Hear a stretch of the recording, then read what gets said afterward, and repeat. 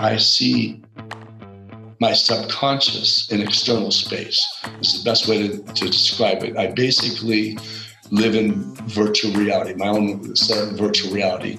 So what you would see in the back of your brain, I see externally.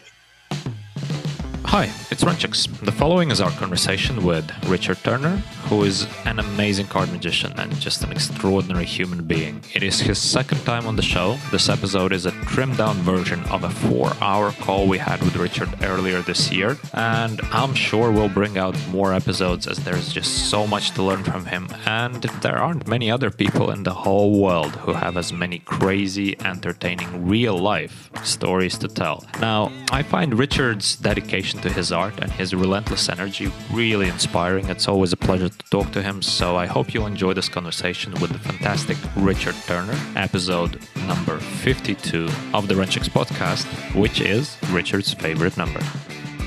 Richard, such a pleasure to have you on for a second time on the show. This is episode 52. It was meant to be your episode. It's a special number for you, and such a pleasure. Yeah, 52 is my favorite number because 52 has brought me in a lot of dollars and a lot of fun because it's the number of a deck, full deck. Now, I was born in the year of the full deck, which is a deck with jokers, 54, but 52 is the number I grew up with. And even when I work out, we do everything in sets of 52 reps, not 10 reps like these wimps out there do. You work out with me, it's sets of 52. And then when I turned 52, I said, okay, most people start going down when they get older. I'm going the other direction.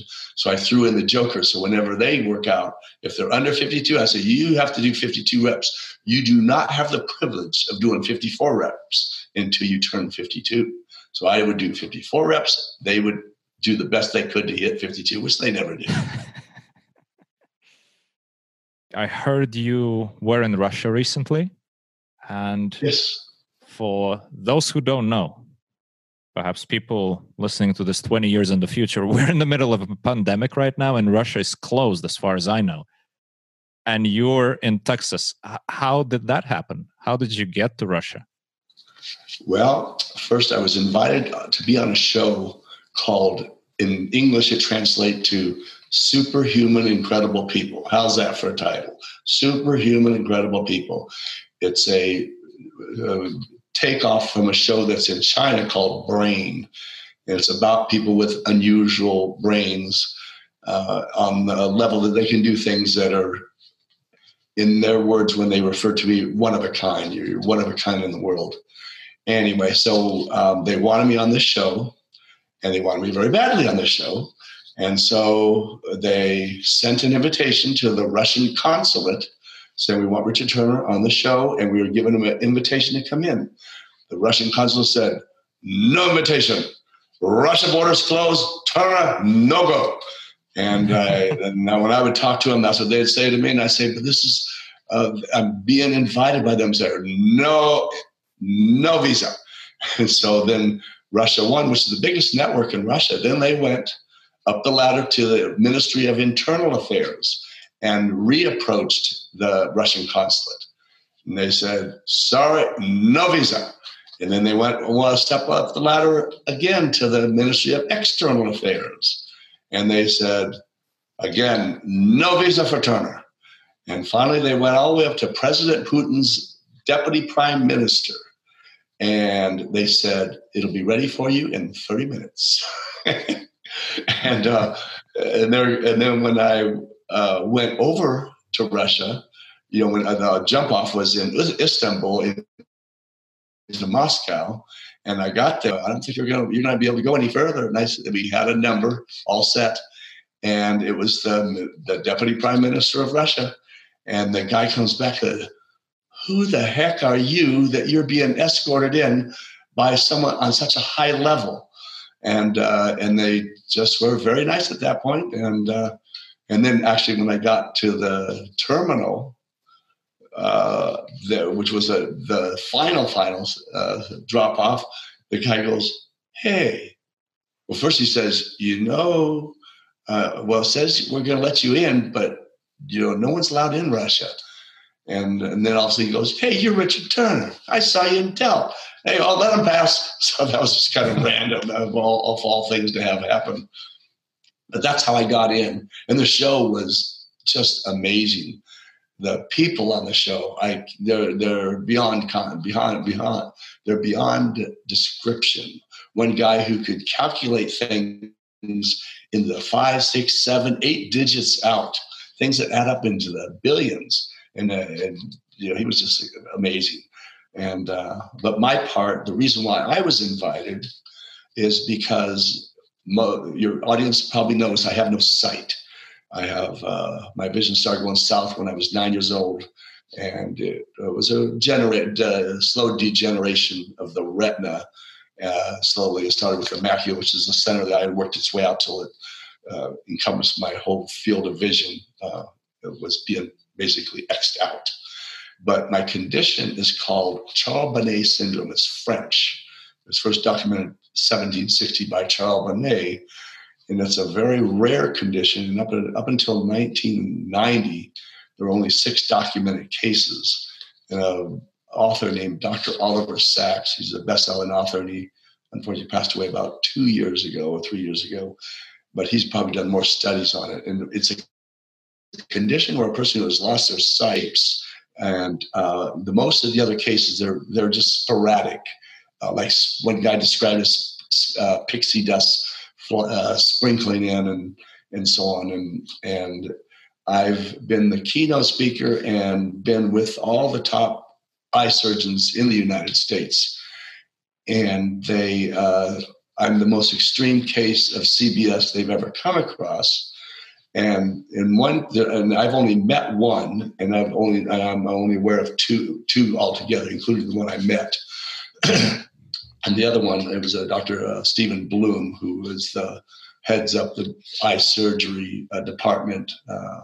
He has 17 eye surgeons that work under and for him. And he has one case, and that person's suicidal because he freaks out if what we just put it in a negative term, hallucinations. Mm-hmm. And but in my case, I see my subconscious in external space. This is the best way to describe it. I basically live in virtual reality, my own set of virtual reality.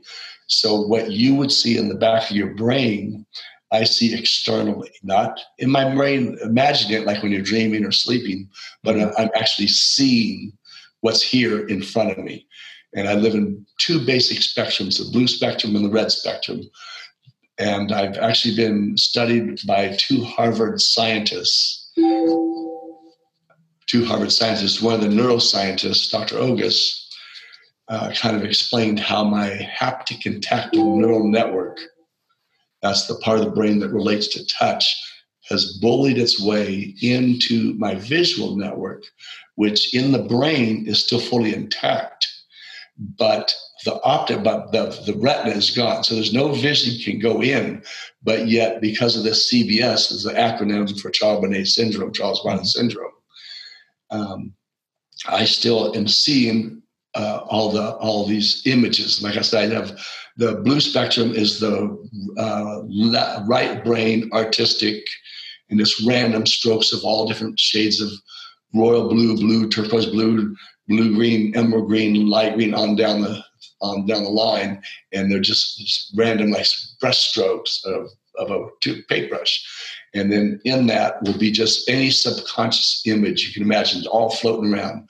But all the images are in 2-dimension, but they're layered 3-dimensionally. So just picture yourself underwater in a swimming pool with the light spectrum coming down, breaking down all the different colors of the light spectrum.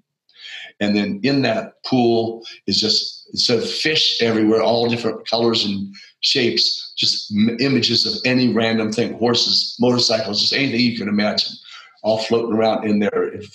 They're close and they're distant. That's why I say they're 2-dimensional, but they're layered 3-dimensionally. Mm-hmm. That's the blue spectrum. The red spectrum is all geometric, which is there, as Dr. Over says, the lower part of the brain. And it's the one that relates to lines and other things. It's the left brain, analytical, math type of related part of the brain.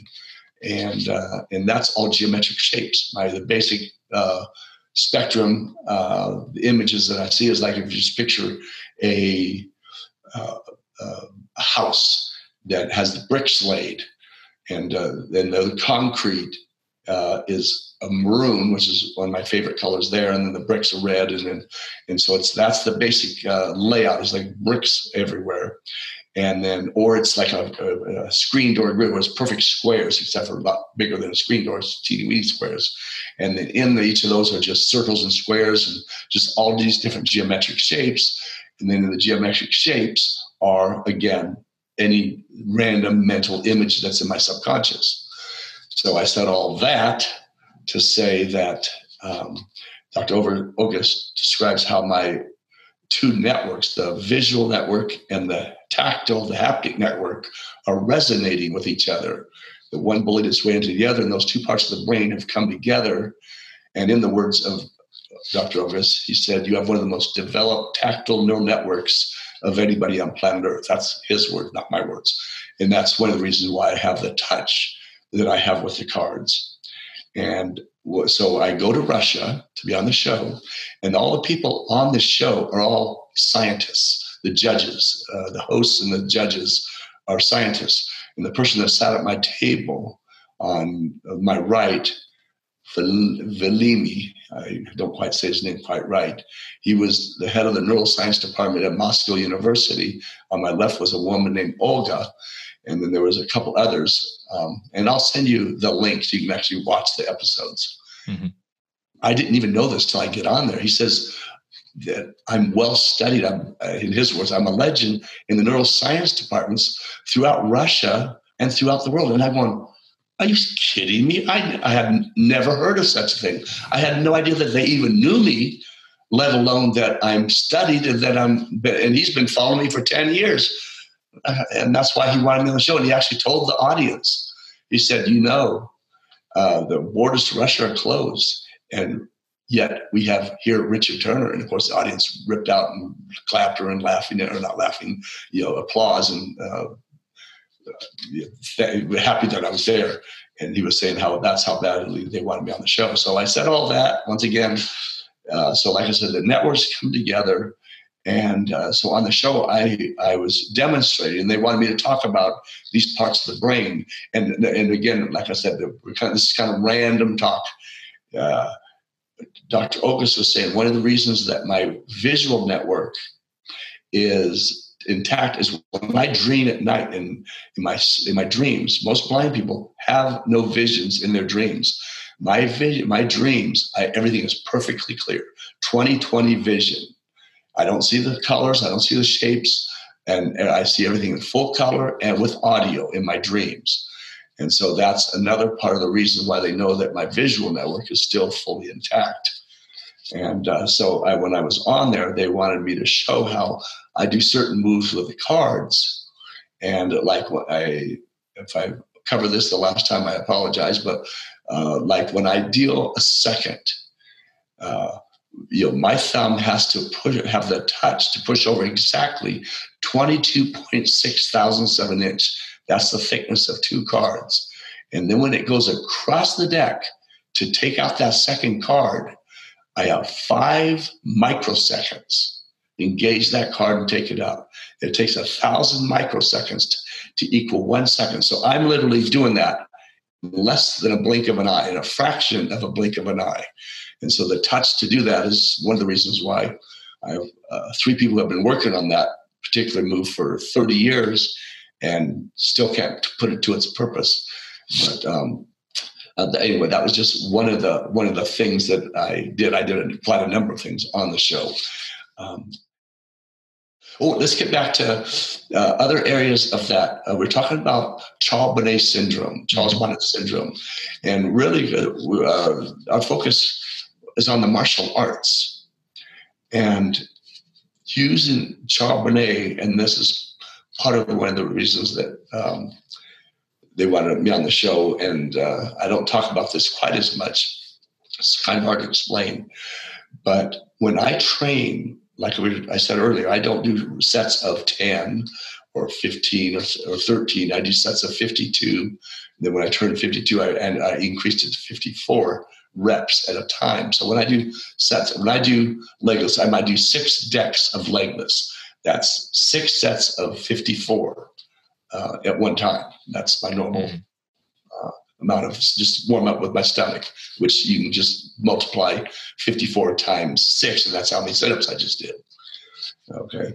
And then, so with the Charbonnet and with the ability to see my subconscious in external space, when you see people train, you'll see these weightlifters saying, come on, come on, you can do it. But they're just, all they're doing is bringing their physical into it. They're just trying to grunt it out physically. They're not combining mind and body together as a unit. And so what I do is when I get to the point of exertion is I will take and I will see projected in front of me, depending on the exercise. And I have all kinds of different projections that I use. I'll give you a simple one. Like when I'm doing a bench press, I will see a cable connected to the bar. And that cable goes across 2 pulleys. On the other end, I might have a counterweight, or it might be Arnold Schwarzenegger and a big gorilla. And when I get to the point of exertion, I then transfer my focus to my muscles trying to push the weight up to the image of that weight falling, or those guys pulling that cable, pulling my weight up. So I will then see them pulling the weight up. And at that point, my muscles will no longer stress as I continue to press. Hence, I never have a lactic acid build up. And I can do tremendous amounts of repetitions. And I weigh 168. Right now I'm about 170. I put on about 2 pounds over my prime, but I'm headed to 67 years old, mind you. And but when I got my first black belt, I weighed at 168. 28 years later, when I got my 6th degree black belt, I weighed 168 and 6 ounces. And my father-in-law said, if you just would have peed first, you would have broke even.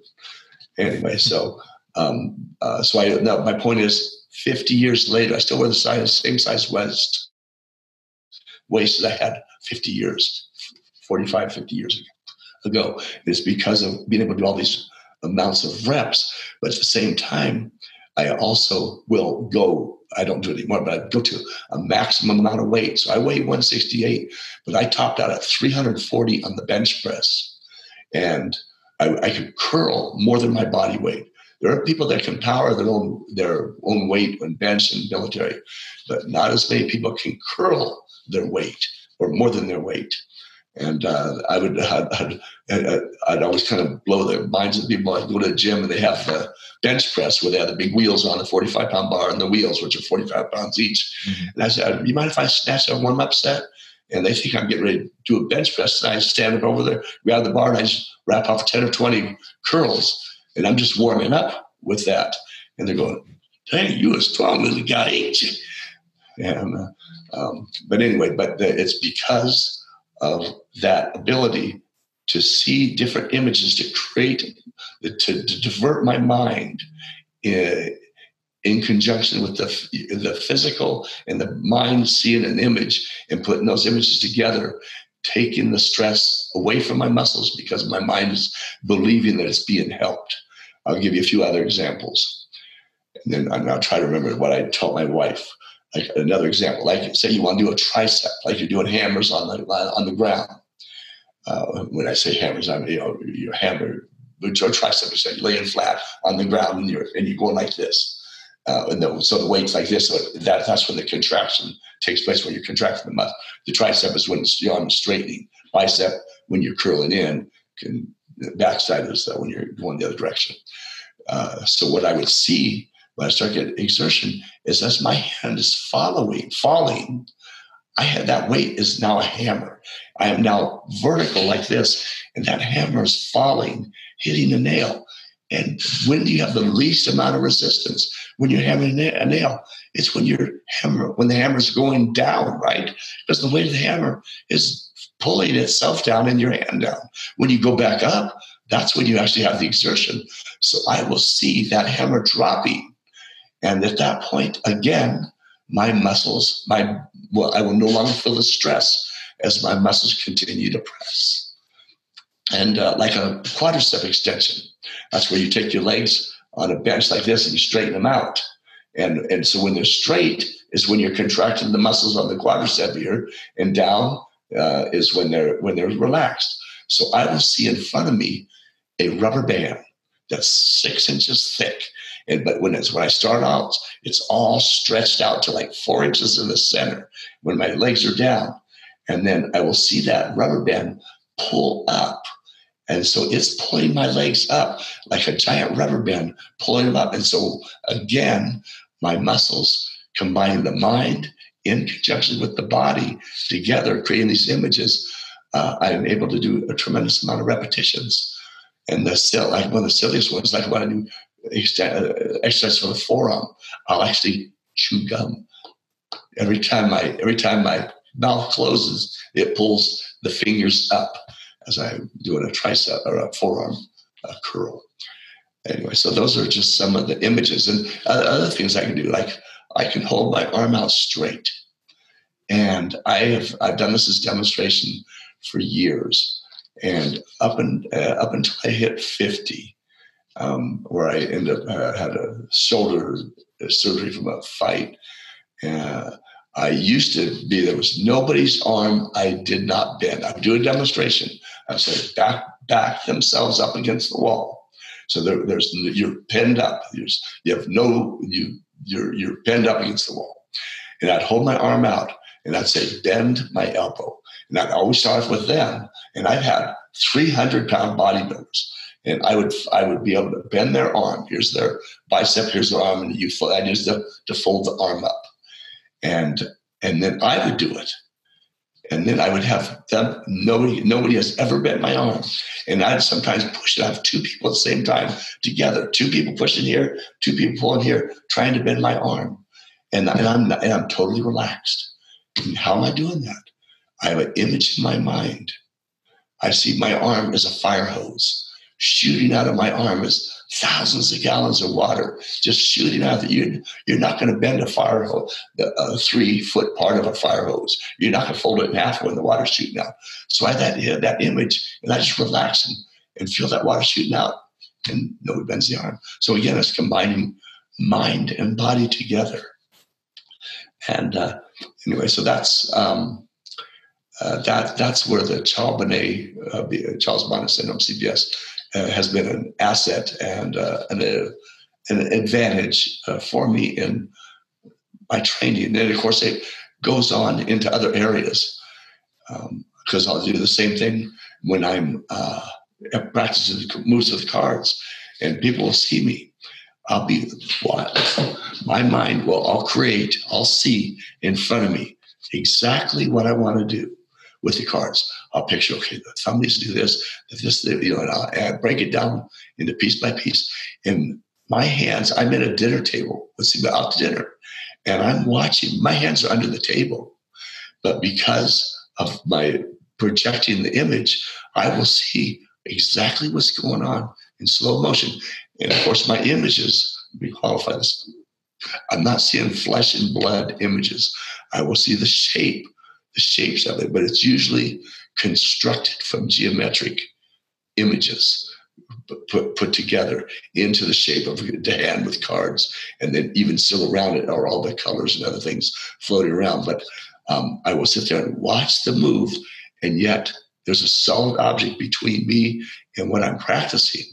But the strange thing is, if I turn my head this way, can't do it. If I'm looking at my medicine cabinet, easiest example, where's that damn chapstick? Well, there's Vaseline, there's this. I can see every item in there, but the door's closed. Open the door, find what I want. Now, if I turn my head and I we'll go to know what's in there, it won't work. I have to be physically looking at the object that I can't see. And so then when I'm looking away, I have to see it from here. What's in the memory? I'm going, okay, in the back of the toothpaste is there. So I'm seeing it in here, not visually in front of me. So that's why you can say I'm a certified oddball. Did I tell you that last time? That I'm a certified oddball? You did, Yeah. Not many people are certified as well. Yeah, I'm a certified oddball, or a certified freak, or a certified, as they said in Russia when they were interviewing me doing the backstory. They said, "You realize you're one of a kind in the world. What's it like being one of a kind?" First of all, I want to jump into the latest thing that you just explained about you having to physically look in the direction to see things in your mind's eye. Right. What's the explanation for that? Well, there was no explanation for it.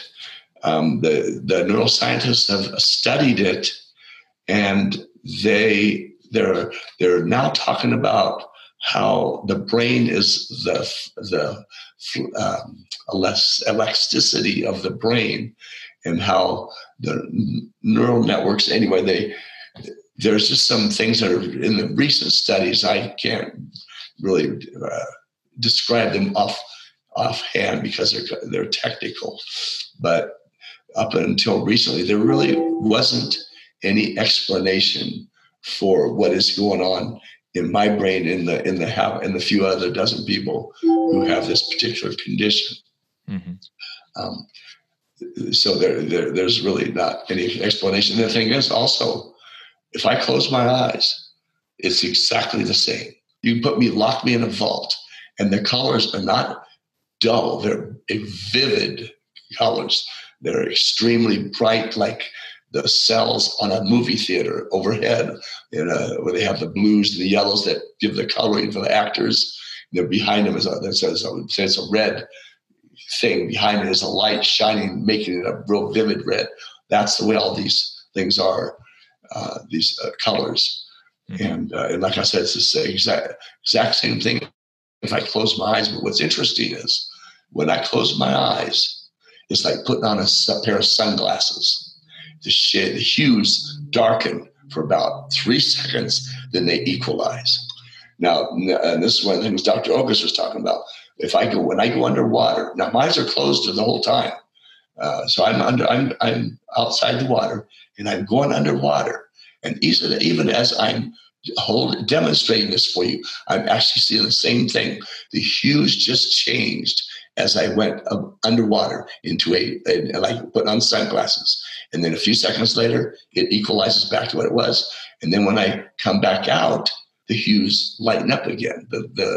The level of intensity or the darkness of the different colors. Like I said, just like see the same thing, but with putting on sunglasses, easiest way to just go. I remember open my eyes back up. But like I said, it doesn't matter what the situation is. They said the neurons, whatever, are firing. The brain is responding to the blood going to the retinas, even though there's no sight in the retinas, because the brain is registering sight. And in fact, here I go again, filibustering his Rentrix. One of the things Dr. August said is because of the fact that my brain is still resonating and still I still have sight. And the best example is the fact that I see in my dreams totally clearly, and that I see all this other stuff. He said I'm a perfect candidate for a bionic eye, and would I consider that? And because you give it to somebody who has that's totally blind, does not have that visual network still intact within the brain, it's not going to do anything. And I thought about it, and I thought, hold it. If I do this, I'm going to lose all these other abilities that I have. And I told him, I said, Doctor, to me, this would be like taking and trading in an Enzo Ferrari for a Volkswagen Bug. I said, why would I want to do that? And then he replied back, said, if I was in your position, I probably would feel the same way. I wouldn't do it either. He said, if you take this is his words, if you take the parts out of a Volkswagen Bug and put them in a Ferrari, that car ain't going to go faster. And so I was afraid of losing my abilities that I've grown so accustomed 2 over my life. And to lose that is not I'd be trading down, put it that way. Mm-hmm. And another thing, one of the most common things I didn't even mention that I do is I constantly write in the air. Say I want to remember a phone number. I can write the number down in the air. I'll see it floating in the air just like you'd see it on a computer screen. Mm-hmm. I have what they call a eidetic memory. Take a picture, never forget it. Look things up, and I'll see it come. Oh, there it is. Oh, Doug Gorman's number, and I'll rattle it off, whatever it is. Or I remember scripts and stuff, same type of things. You'll constantly, if you're watching me close, you'll see my finger taking down notes, and that's what I'm doing is writing in the air and then taking pictures of those images. Mm-hmm. Runchix, I asked you to grab a deck of cards. Did you find one? I have one. Okay, right take out quickly a king, queen, and a jack and lay them in front of you. The king on the left, queen in the middle, jack on the right. King, queen, jack, king. Okay. King on the left, queen in the middle, jack on the right. Correct. Now take out ace 2, 3, 4, 5. 1, 2, 3, 4, 5. Call the ace a 1. Yes, 1, 2, 3, 4, 5. Okay. Okay. Got it. Now let me explain what I'm going to do. There's a game called the Tower of Hanoi that is a logic game that goes back many years. But the thing about the Tower of Hanoi is the formula is visible because you can see the progression of the discs getting larger. And the idea is to get them from one stack to the other without putting a larger disc on a smaller disc. When I was 11 years old, I created what I call Batty, B-A-T-T-Y, because this game drives you batty. And we're going to play it, and I devised it with cards because it varies the formula. But that's not why I'm having us do this. What I'm doing is I'm going to play this using my CBS, my ability to see in external space, while you're going to actually have the objects in front of you. And we'll see if your hands can keep up with you seeing the object, with me not seeing the object as I tell you what to do. So First I'll explain the object of the game. First of all, we'll take the 5 and lay it face down on the jack. Face down on the jack. Done. Okay. Now the other cards, 1 through 4, I want you to mix them up best as you can. Just scramble them in your hand. You have 4 cards that you mixed in, okay? Yeah. Now lay them face down on top of the 5, which is on the jack. So on the jack right now is the 5 followed by 4 random cards, correct? Correct, yes. Okay, and then we have the king and the queen next to them. And we'll call the king A, the queen B, and the jack C, A, B, C for simplicity. Oh, all right. Now the object of this game is to get your cards from a mixed up state on C in order on the A, the king, 5, 4, 3, 2, 1. And there's only one rule. You move between the 3 pads, the jack, queen, and queen, king, but you cannot put a high card on a low card. You cannot put a 3 on top of a 1, but a 1 can go on top of a 3, a 2 can go on top of a 3, 4 cannot go on a 1, and so on. So you cannot put a high card on a low card. So you are going to see these cards, and I'm going to tell you where to move them, and we'll see if you can keep up with them. I won't go too fast at first. All right. And we're going to get them all in order, 5, 4, 3, 2, 1 on A. Okay, so turn over the first card and tell me what it is. All right, that's a 3. On the A, next card. On the king, next card. Ace. Put it on the 3, on the A, next card. Deuce. Okay, leave it where it is. Move the 1 to the queen, put the 2 on the 3, put the 1 on the 2. So now on the king, you have 3, 2, 1, yes? Correct, yes. Turn over the 4 and put it on the queen. All right. With me? Yes. Put the 1 on the 4. Put the 2 on the jack. Put the 1 on the 2. Put the 3 on the 4. Put the 1 on the king. Put the 2 on the 3. Put the 1 on the 2. Now you should have 4, 3, 2, 1 on the queen, yes? Yes. You keep up with it, move the 5, turn over the 5, put it on the king. With me? Yep. Okay. Move the 1 to the jack, put the 2 on the 5, put the 1 on the 2, put the 3 on the jack, put the 1 in the middle, put the 2 on the 3, put the 1 on the 2, put the 4 on the 5, put the 1 on the 4, put the 2 in the middle, put the 1 on the 2, put the 3 on the 4, put the 1 on the jack, put the 2 on the 3, put the 1 on the 2. Done. Did you keep? Yes. Good for you. But see, I'm sitting there watching it in front of me, these cards. So I'm actually seeing it playing out. And I've actually played out a level that, just to give you an idea, it starts at level 3, which is 6 to 7 moves to resolve. And every time you add 1 card, it doubles plus 1 the minimum number of moves it'll take to resolve it. Like a level 11 will take between 1,023 to 2,047 moves, depending on the random mixing of the cards. And I've actually done a level 15, which if it was the tower, it would only be 15 discs high. And the combinations are in the trillions times trillions, 15 to the 15 factorials. And the combinations are between 16,000 to 32,000 moves are the combination possibilities. And on that particular one, it took me 7 hours and 5 minutes to unscramble it. I'll never do it again. Wow, 7 hours and 5 minutes. 7 hours and 5 minutes to unscramble it. Anyway, but that was just a physical example of using the mental brain and the ability to visualize, for me, in external space, what you were doing, but I was seeing. Wow. That's a very useful exercise as well for the tricks that you're doing, because we discussed the last time, when you're dealing seconds, when you're dealing through the middle of a deck, you have to follow the position of the cards, who you're dealing with, and it has to be seamless. You can't stop and think about it. It has to happen mid-deal. Yes, and when I'm doing some of the things, as I think I mentioned the last time, when I take a deck of cards, I'll have someone shuffle it up, and I'll say, how many players? 5. Where do you want to sit? 3. What hand do you want? Full house. And I'll start dealing it out, and I'll let them take the cards out of my hand anytime they want, as many times they want. Hold cards back and just give me any part of the deck, and I'll make the hand they just selected the winner, and most of the time with the hand they wanted in that particular hand. But as you were saying, which is astute, is that my brain, as I'm dealing, I have microseconds to determine, engage, and then deal.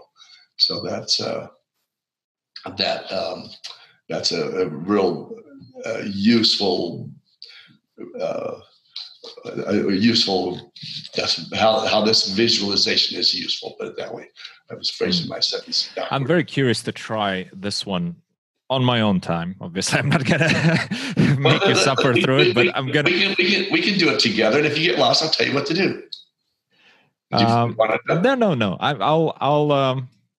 I'll do it. Obsess about it, like you do, and then I'm going to report you about it. And start with a 3, which 3 you can do in a matter of seconds, and then a 4, and then 5, and then once you get 5 down twice, put the 6 in there. It's going to be twice as difficult. Put the 7 in there. Now you're going to start going nuts. 8 is when it really starts frying your brain, because you get lost in your For me, it's going to be interesting to do it in my mind's eye.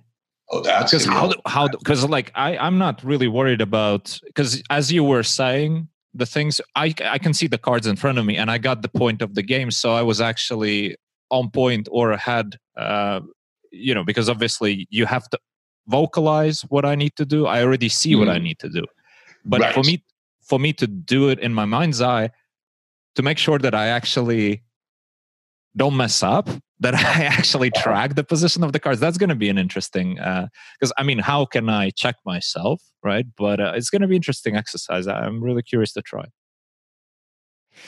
Richard, since you mentioned the movie and the production, and we talked about it briefly the first time we had a conversation on the show, do you have any updates? How is it going? What's going on there? Yeah. Well, when I did, this guy from Singapore, his name is Patrick. He's fourth generation, very successful business family. As he calls it, privately owned offices, the way they phrase it. And he has investments all over the world, venture capitalists and different things. And his latest one that was just went on the NASDAQ, went on the Dow here in the United States 2 months ago, called FUBO TV, Fubo TV. And what it is the Netflix, it's the sports version of Netflix. And so it's like and they have a contract with, out here, what we have Disney and ABC, which is one of our networks, and then ESPN, which is a sports network, and all the franchises, football, baseball, basketball, all different sports franchises. So all those sporting games will be streamed live on Fubo TV. And he was an initial investor and it started. Then he bought another company out of Germany, expanded further. Then he merged together with Fubo, and then he took it live, took it on the NASDAQ, opened at $10 a share 2 months ago. And then within a month, it was up to $27 a share. So if you would have put in 10,000, that 10,000 would be 27,000 today. But anyway, that's what he does. Anyway, when I was doing his show, he said, Richard, I hear they want to make it your life, your movie into a life. I want to be part of it. I said, are you serious? Yes. Do you need money? If you need money, I can get money, whatever you need. And I said, well, that's always the initial thing is money. And so, and he wants to have what's called a A-list production. He wants an A-list writer. And we have a number of writers that we have on our docket or on our list, like the one that wrote Schindler's List and some others. Mm-hmm. And so an A-list writer is pricey in and of itself. And then, but he wants A-list directors and actors. And some of the people that they're suggesting play me in the film, one is Ryan Gosling. Another is Jared Leto. He's a rock and roll star as well as a Oscar-winning actor. He's a method actor. He really becomes his part. He did one. He was one where about the gay guy that got AIDS, and he actually reduced his weight down to 111 pounds for that film. In another film he did, where he played the guy that killed John Lennon. He put on 70 pounds. And then he becomes that person during the whole film. And so he's a method actor, Stanislavski theory of acting. Another one is Matthew McConaughey, who he and I live 50 minutes apart from each other. And who I think is I just like him. I like his films. They're fun. And another one is Leonardo DiCaprio. That's one of the ones that one of our guys would like to play the part. If I had my druthers, I kind of like Matthew McConaughey because he's a Texan. And then Di Vernon, my card teacher, said something similar. He said, Rich, if you can do anything better than everyone else in the world, people will try to break down your doors to meet you. They'll do anything to meet you. So I said all that to say that talent trumps wealth. Talent trumps wealth. Skill trumps wealth. But another way, Steve Jobs always wanted Bob Dylan to sing at his first wedding. Here's a guy wealthy as all get out. Can't get Bob Dylan to come. And then he did end up playing at his third wedding, I believe it was. Mm-hmm. Another way, Tiger Woods. He has talent. He'll be on the golf course with the President of the United States, Bill Gates. Some of the most wealthiest people in the world want this golfer to come be with them. And in my case, it's the same thing. And there are these people that are wealthy beyond my imagination and have power, and they're treating me like, they're so honored to be in my presence. And I'm sitting there thinking to myself, if you only knew, I'm just a little guy with a deck of cards, but I just happen to be able to do things that others can't. And because of that, I've had unusual, amazing privileges. Like I said, I told you about going to Russia and being escorted in by the deputy prime minister of the country to entertain people. Like one time I was performing for, in front of me was Johnny Carson, To my left was Gene Kelly. To my right was Gregory Peck. And Gene Kelly says, Johnny, how's he doing this stuff? You understand this stuff, Johnny? And Johnny goes, I have no idea, but he sure does it beautifully. And Gregory Peck says, I know who my next partner is going to be. You're going to come over and play cards for me and be my dealer and so on. Anyway, and then probably my favorite is I can say that I've been kidnapped and hugged by the 3-time boxing heavyweight champion of the world, Muhammad Ali. I was a big fan of Ali because I was a fighter. And Ali, I grew up watching all his fights. And when I was fighting, he was fighting, but he was getting millions. I was getting hit. And I won a championship in Las Vegas hosted by Siegfried and Roy, who was at the time the number one act in all of Las Vegas and had been for years. It was 1982. And Ali was there to watch this competition to see who was the best card man and close-up performer in the world. And it was voted on the same way as the Olympics. And I had all 10s. So I obviously won. And so I got what's called the Golden Lion Award from Siegfried and Roy. And I won the competition with Siegfried and Roy. A guy named Dennis Marks, who was president of a big company, entertainment company. He said, there's a guy who wants to meet you. And I said, who? He said, come follow me. Anyway, I get into this big suite, presidential suite. In the middle of the commotion is the 3-time boxing heavyweight champion of the world, Muhammad Ali. And we started seeing shows together. And we're time where he said, let's go leave the girls behind. I'm going to take you to a theater show. And so we're at the theater. You got us front row seats right to the left of center stage. And back then, like I said, I see the corner of my eye. And Ali's sitting to my right. Stage is that way. And I would now and then I'd catch his eyes, and of course it was reflected off the lights from the stage, and it looked like he wanted to kill me. And I'm only 18 inches or so away from his eyes, and I'm looking at him, and he'd catch me catching him looking at me, and he'd turn away. Then I'd catch him staring at me again, and I'd look at him, and he looked like he wanted to kill me. And I'm sitting there thinking to myself, Ali, we're friends. Why are you looking at me like you want to kill me? And finally goes, that's a good looking mustache. All that time he wanted to kill me, I thought he wanted to kill me, because I have this big handlebar mustache. He was admiring my mustache. And I thought, if he looks like he wants to kill you when he's admiring you, what does he look like when he really does want to kill you? And I thought, that's a scary thought.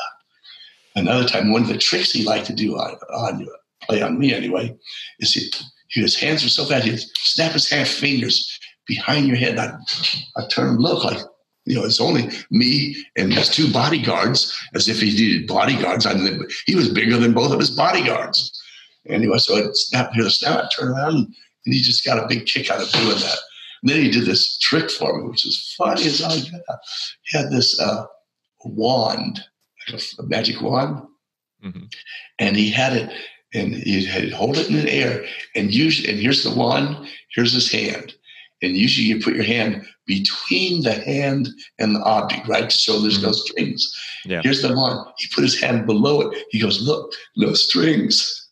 So there could have been 1,000 strings because he didn't put his hand between the object and his hand. He put it underneath the object. And this one had to be a little politically correct, because to say it the way it was stated or what actually happened, you can't even say these words now. So I'll substitute them. So Ali, all he wants to see is me. He said, do that again. He said, how is it that I shuffle and you can make me win every time? Well, you win it. How do you do that? Do that again, over and over and over. And there were about 6 world-renowned magicians in there with us in a suite. And one of them was named Slidini. You can Google him. Very famous magician. And so now Ali finished watching me, and his wife, Veronica, said, Ali, come have your soup. I'm pretty sure it was Veronica at the time. Anyway, so he goes to eat. She sits like this, head down, slurping soup. And Slidini is 90 degrees right to his right at the table with 6 coins laid out. going to show him what he's known for. Very famous magician. And he could, all he says, you want to watch. Sliding had I think it was from, I can't remember what country, but he had a very strong accent. And you watch, I show you what I do. And Ollie wouldn't budge from slurping his soup. And then he says, you want to slurp soup or do you want to watch? And then this other guy named John, whatever his name, John, somebody named John. He goes, if Ollie wants to slurp soup, if he wants to eat a soup, he can eat soup. After all, he's bigger. Ollie jumped from his chair and say, did you call me a N-word? Big rhymes with bigger. And of course, John Cornelius goes, no, I didn't say you're this. I said you're bigger. I said, Ollie's bigger. I says, I thought you called me a rhymes with bigger. And he slowly sat down. And later he goes, tells me I'm just funning with him. So he scared the piss out of that guy just because he's had a word that rhymed with bigger. And he did it on purpose. And he told me I'm just funning with him. And of course, no one else knew it. Everyone else was trying to avoid it. And I thought it was just so funny. And I find out whenever that word word rhymed with that other word, N-word, he would do that to the person just to give him a hard time, have the heavyweight champ coming after you. Anyway, so now a year later, I'm in a casino and 4 big African-American men come up to me and they go, Richard Turner, you're coming with us. And I'm sitting there thinking, I don't think so. Anyway, they push 2 in the front, 2 behind me, and I'm like a dice, the 5 spots on a dice on the center spot with 2 in the front, 2 in the back. Pushed me out the back of the casino. Didn't go through the doors, went out the back through the doors. They stuffed me in a limousine. Limousine zips away, zip, zip, zip, zip. And behind, they didn't go out on the main streets. They're just going behind. They pulled up behind another casino. 2 in the front, get out. They pull me out, and the other 2 behind me. And we go through the back end of this other casino, down these passageway hallways, into this big suite where Ollie is there waiting for me. He runs up, throws his arms around me in a big bear hug, goes, Richard, how you doing? So good to see you again. Said, I heard how you can find cards under impossible conditions. Can you show me? So Ollie had me kidnapped because he heard I could do something and he wanted to see it. So that's why I've been kidnapped and hugged by the 3-time boxing heavyweight champion of the world. But anyway, he was just a wonderful, wonderful man and one of the kindest hearts you'll ever meet or ever would have had if you ever met him, you would see that. And outside of the ring, he was amazing. Wow, that's such a beautiful story. Yeah, before you told that, when you mentioned all the names, and I was wondering, I wonder who of the celebrities that you've met impressed you the most? And I answered it.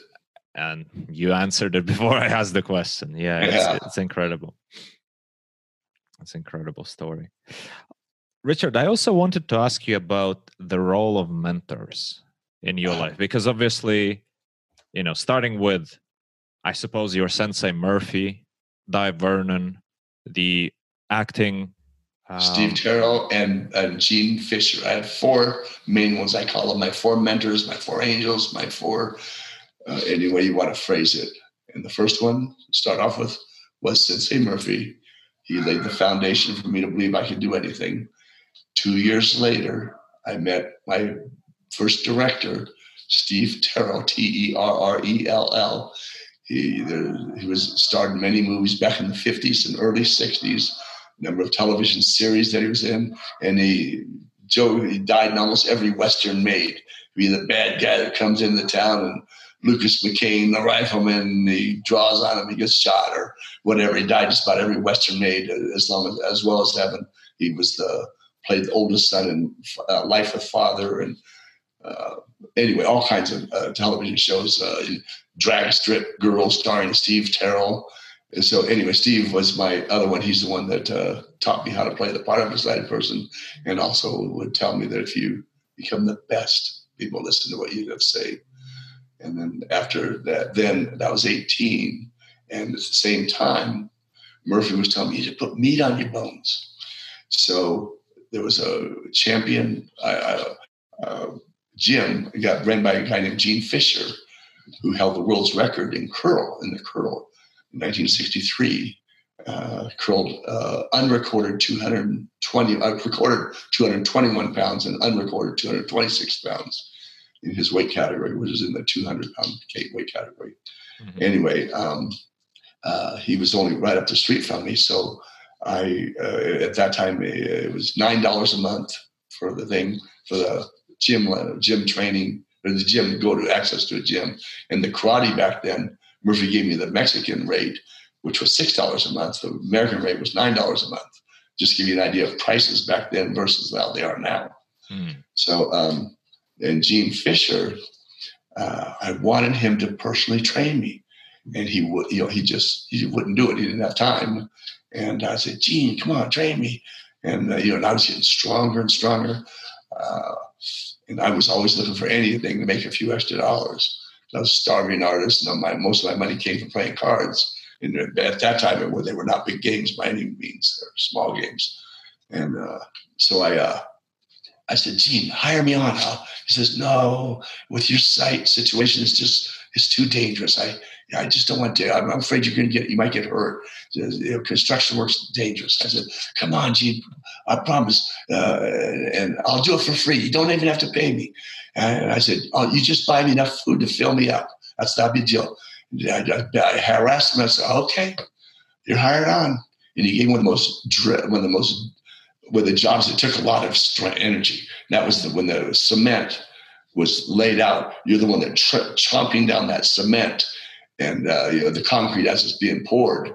And there was a big foundation. And then Gene took all his people out to dinner. And he said, here's your money. I said, no. No. I said, I said, just fill me up and train me. Just give me some training. Anyway, so now dinner, he wants to pay me. I said, no, that wasn't the deal. I said, you just give me enough food to fill me up and train me.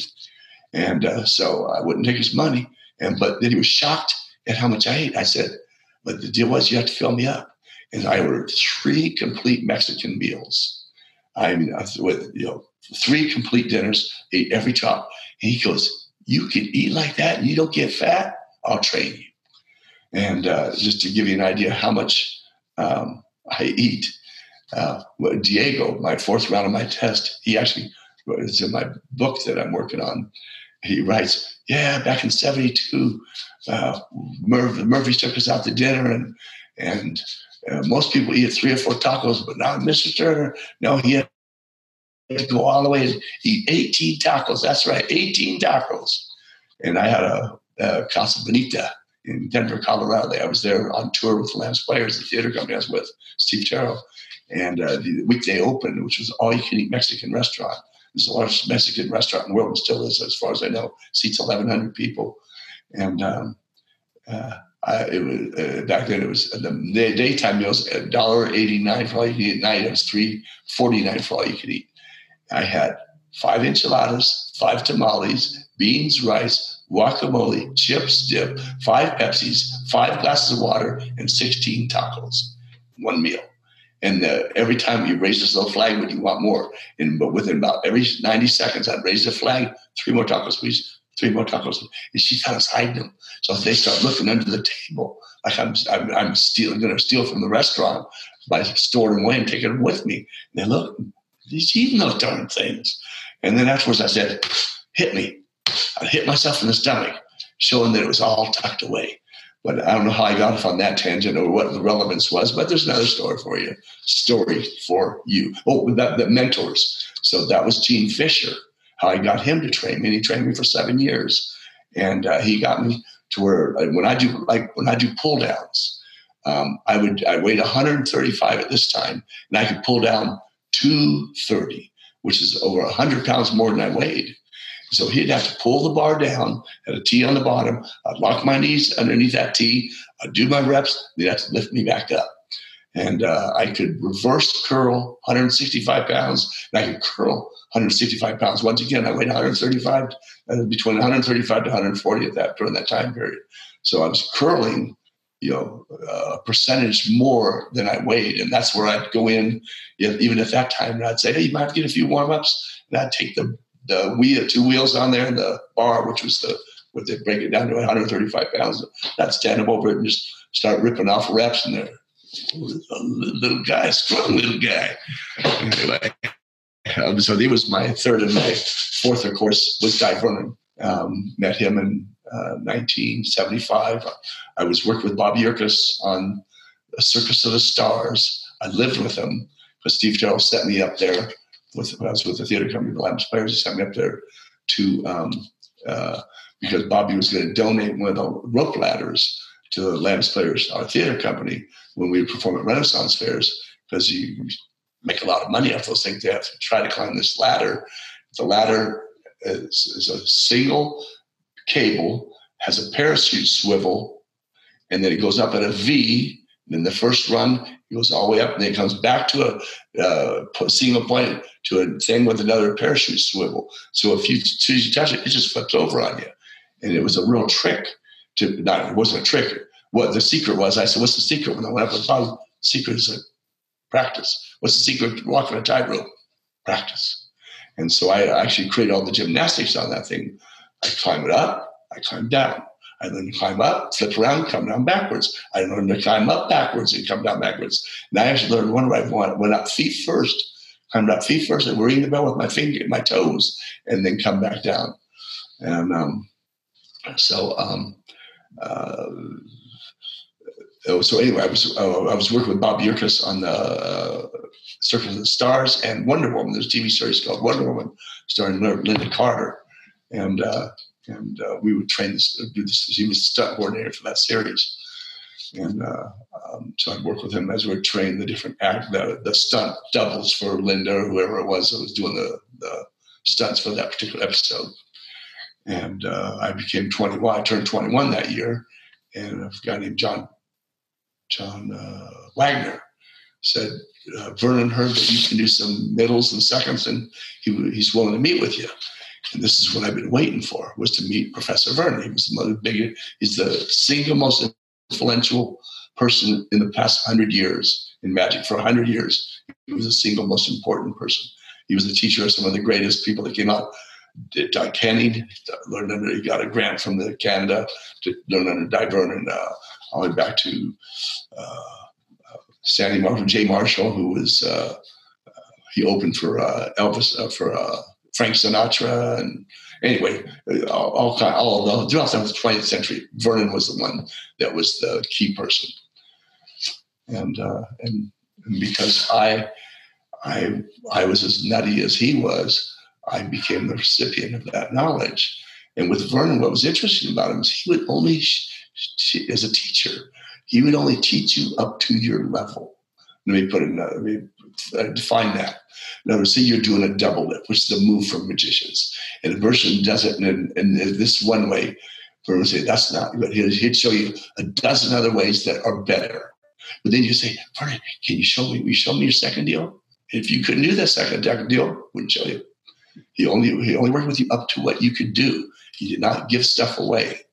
And but he was a lot of people got their start from Vernon, and he was known as the man who fooled Houdini. That took place 100 years ago. It was in Chicago, and Houdini had a boast that if he saw anything 3 times, he could figure out how it was done. And so Vernon had this card trick they would do, and he did it to Houdini 5 times. Finally, his wife says, admit it, Harry, he's fooled you. And Houdini didn't want to admit it, but he fooled him. And so to meet him was a big deal. And I found out, okay, writer says, okay, we're going to meet at the Magic Castle. And then he calls me the night before and says, oh, by the way, to get into the castle, you have to have a suit. And I said, a suit? You mean as in coat and tie? Yep. No getting into the castle without a suit. And you have to have ID showing 21. And you have to have a coat and tie. I thought, dang, I don't have a coat and tie. I couldn't afford a coat and tie. I didn't wear a coat and tie. I didn't like coat and tie. But I had to have a coat and tie. So I had to check my pocket. I had some 20s from some, gambling that I'd done. And then plus, my money working for Bobby. And so I go down to Northridge Shopping Center, set my clothes on a coat rack. I start thumbing through coats. And this guy comes up to me, the sales guy says, "I'll cut you high card for that coat." I thought to myself, this is my lucky day. I said, "Okay." He goes, No, I'm just kidding. I said, "Tell you what, let's come over to your checkout counter." And I moved the stuff out of the way. I said, "I have 3 cards here. I have 2 2s and a queen. Look, I'm just going to move them around. See that queen? See that queen? Move around. You follow that queen? You follow? You're following, okay?" So I tell you what, I'll move these around. If you tell me where that queen is, I'll pay double for the coat. If you missed it, you give me the coat for free, but you'll get double. Think about that. That's way more you make in the commission, right? And he goes, "Really?" I said, "Really? I'll do it." So I threw it. Darn if he didn't miss it. I said, "I'll tell you what, give you a chance to win your coat back. I bet the coat against a pair of pants." He said, "Okay." So I throw it. Darn if he didn't miss it again. Now he's getting worried because I don't know if he was going to be stealing it or if it was going to come out of his own pocket or how he was going to cover this. I said, "Tell you what, I'll give you a chance to get your coat and pants back. Bet your coat and pants gets a shirt and tie." Okay, but it's the last one. He lost it again. So I walked out of there with a brand new suit, didn't pay a dime. And went in, and that's when I first met Professor Vernon, met the library at the Magic Castle, and there was another guy that was there named Tony Giorgio. There's a movie called The Godfather, a classic movie, considered one of the top 10 movies of all times.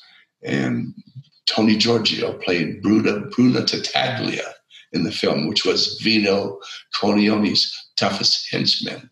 There's a famous scene in that movie where there's an actor stabbing a knife, pinning a guy's hand to the bar top. The actor is Tony Giorgio. And so in the library is Vernon, and at this other table is Tony Giorgio, who, as I would say for years, he didn't act in the movie. He just played himself, a mean, nasty mafia hitman. And so every time I do something for Vernon, Giorgio would pipe in, "Won't get the money, won't get the money." I'd do something else, "Won't get the money." Every time we were just, we weren't even there to see him. And of course, even Vernon says, "I don't care how fine the brief is. When you deal like that, I know you're up to something." And so Vernon wasn't really any more impressed than Giorgio. But Vernon says, "Now hold your hand still." He held my hand still. "Now do it. Now that's better. Now that's better." And so I remember what he said about his unnatural looking.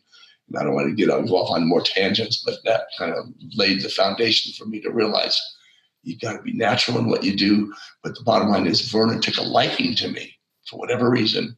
And I got to spend 17 years with him, and I became the recipient of a century worth of his most guarded card table information. And that's the most closely guarded of all sleight of hand, all forms of gambling, sleight of hand, is the gambling work, because that's where real money is made. It's a table, not performing shows. So the stuff of the shows, magicians are real open about it, but the table stuff, that was the secret of all secrets. And so I became the recipient of, like I said, a century worth of his most guarded card table secrets, because he spent his life seeking out gamblers and hustlers around the country and around the world to learn their moves. And then he would spend his life developing. Then he would start telling me things about some guy he met in 1919, Dad Stevens, dealt this second deal in this particular way. And he never was able to accomplish it. And I would take that concept, what he told me, then 6 months later, that's it. In fact, that's better than Stevens. And so he became my other mentor. So I've had 4 people that kind of built what I become and I became. And I tell them, when I was with Murphy, I let him know, I said, "I thank you. I would not be where I am if it wasn't for you." And he's like a second father to me. And I tell Steve Terrell the same thing. I said, you don't like to hear it, but I would not be where I am today without you taking time with this punk little kid that couldn't see the actor in front of him. And of course, Gene Fisher has passed on, and Professor Vernon has passed on. But Professor Vernon still, I was already, very well known internationally when Vernon passed on. He kind of spread the news around the world about this guy named Turner. But anyway, those are my mentors, and I was very blessed and very fortunate to have them, and they laid the foundation for me to have become whatever you want to call me. Most people call me crazy. Thank you for listening. I hope you enjoyed this episode. Check out the description, and of course, I'd highly appreciate if you subscribe, click like, spread the word about the podcast. Also, if you'd like to receive a regular newsletter with my key takeaways about each episode, go ahead and subscribe to it on runchuckspodcast.com. That's RUNCHUKS podcast.com. I write those myself, I take it seriously, and I really enjoy the interaction with the readers, so I hope you'll sign up, and I'll be back for you next time. Thank you.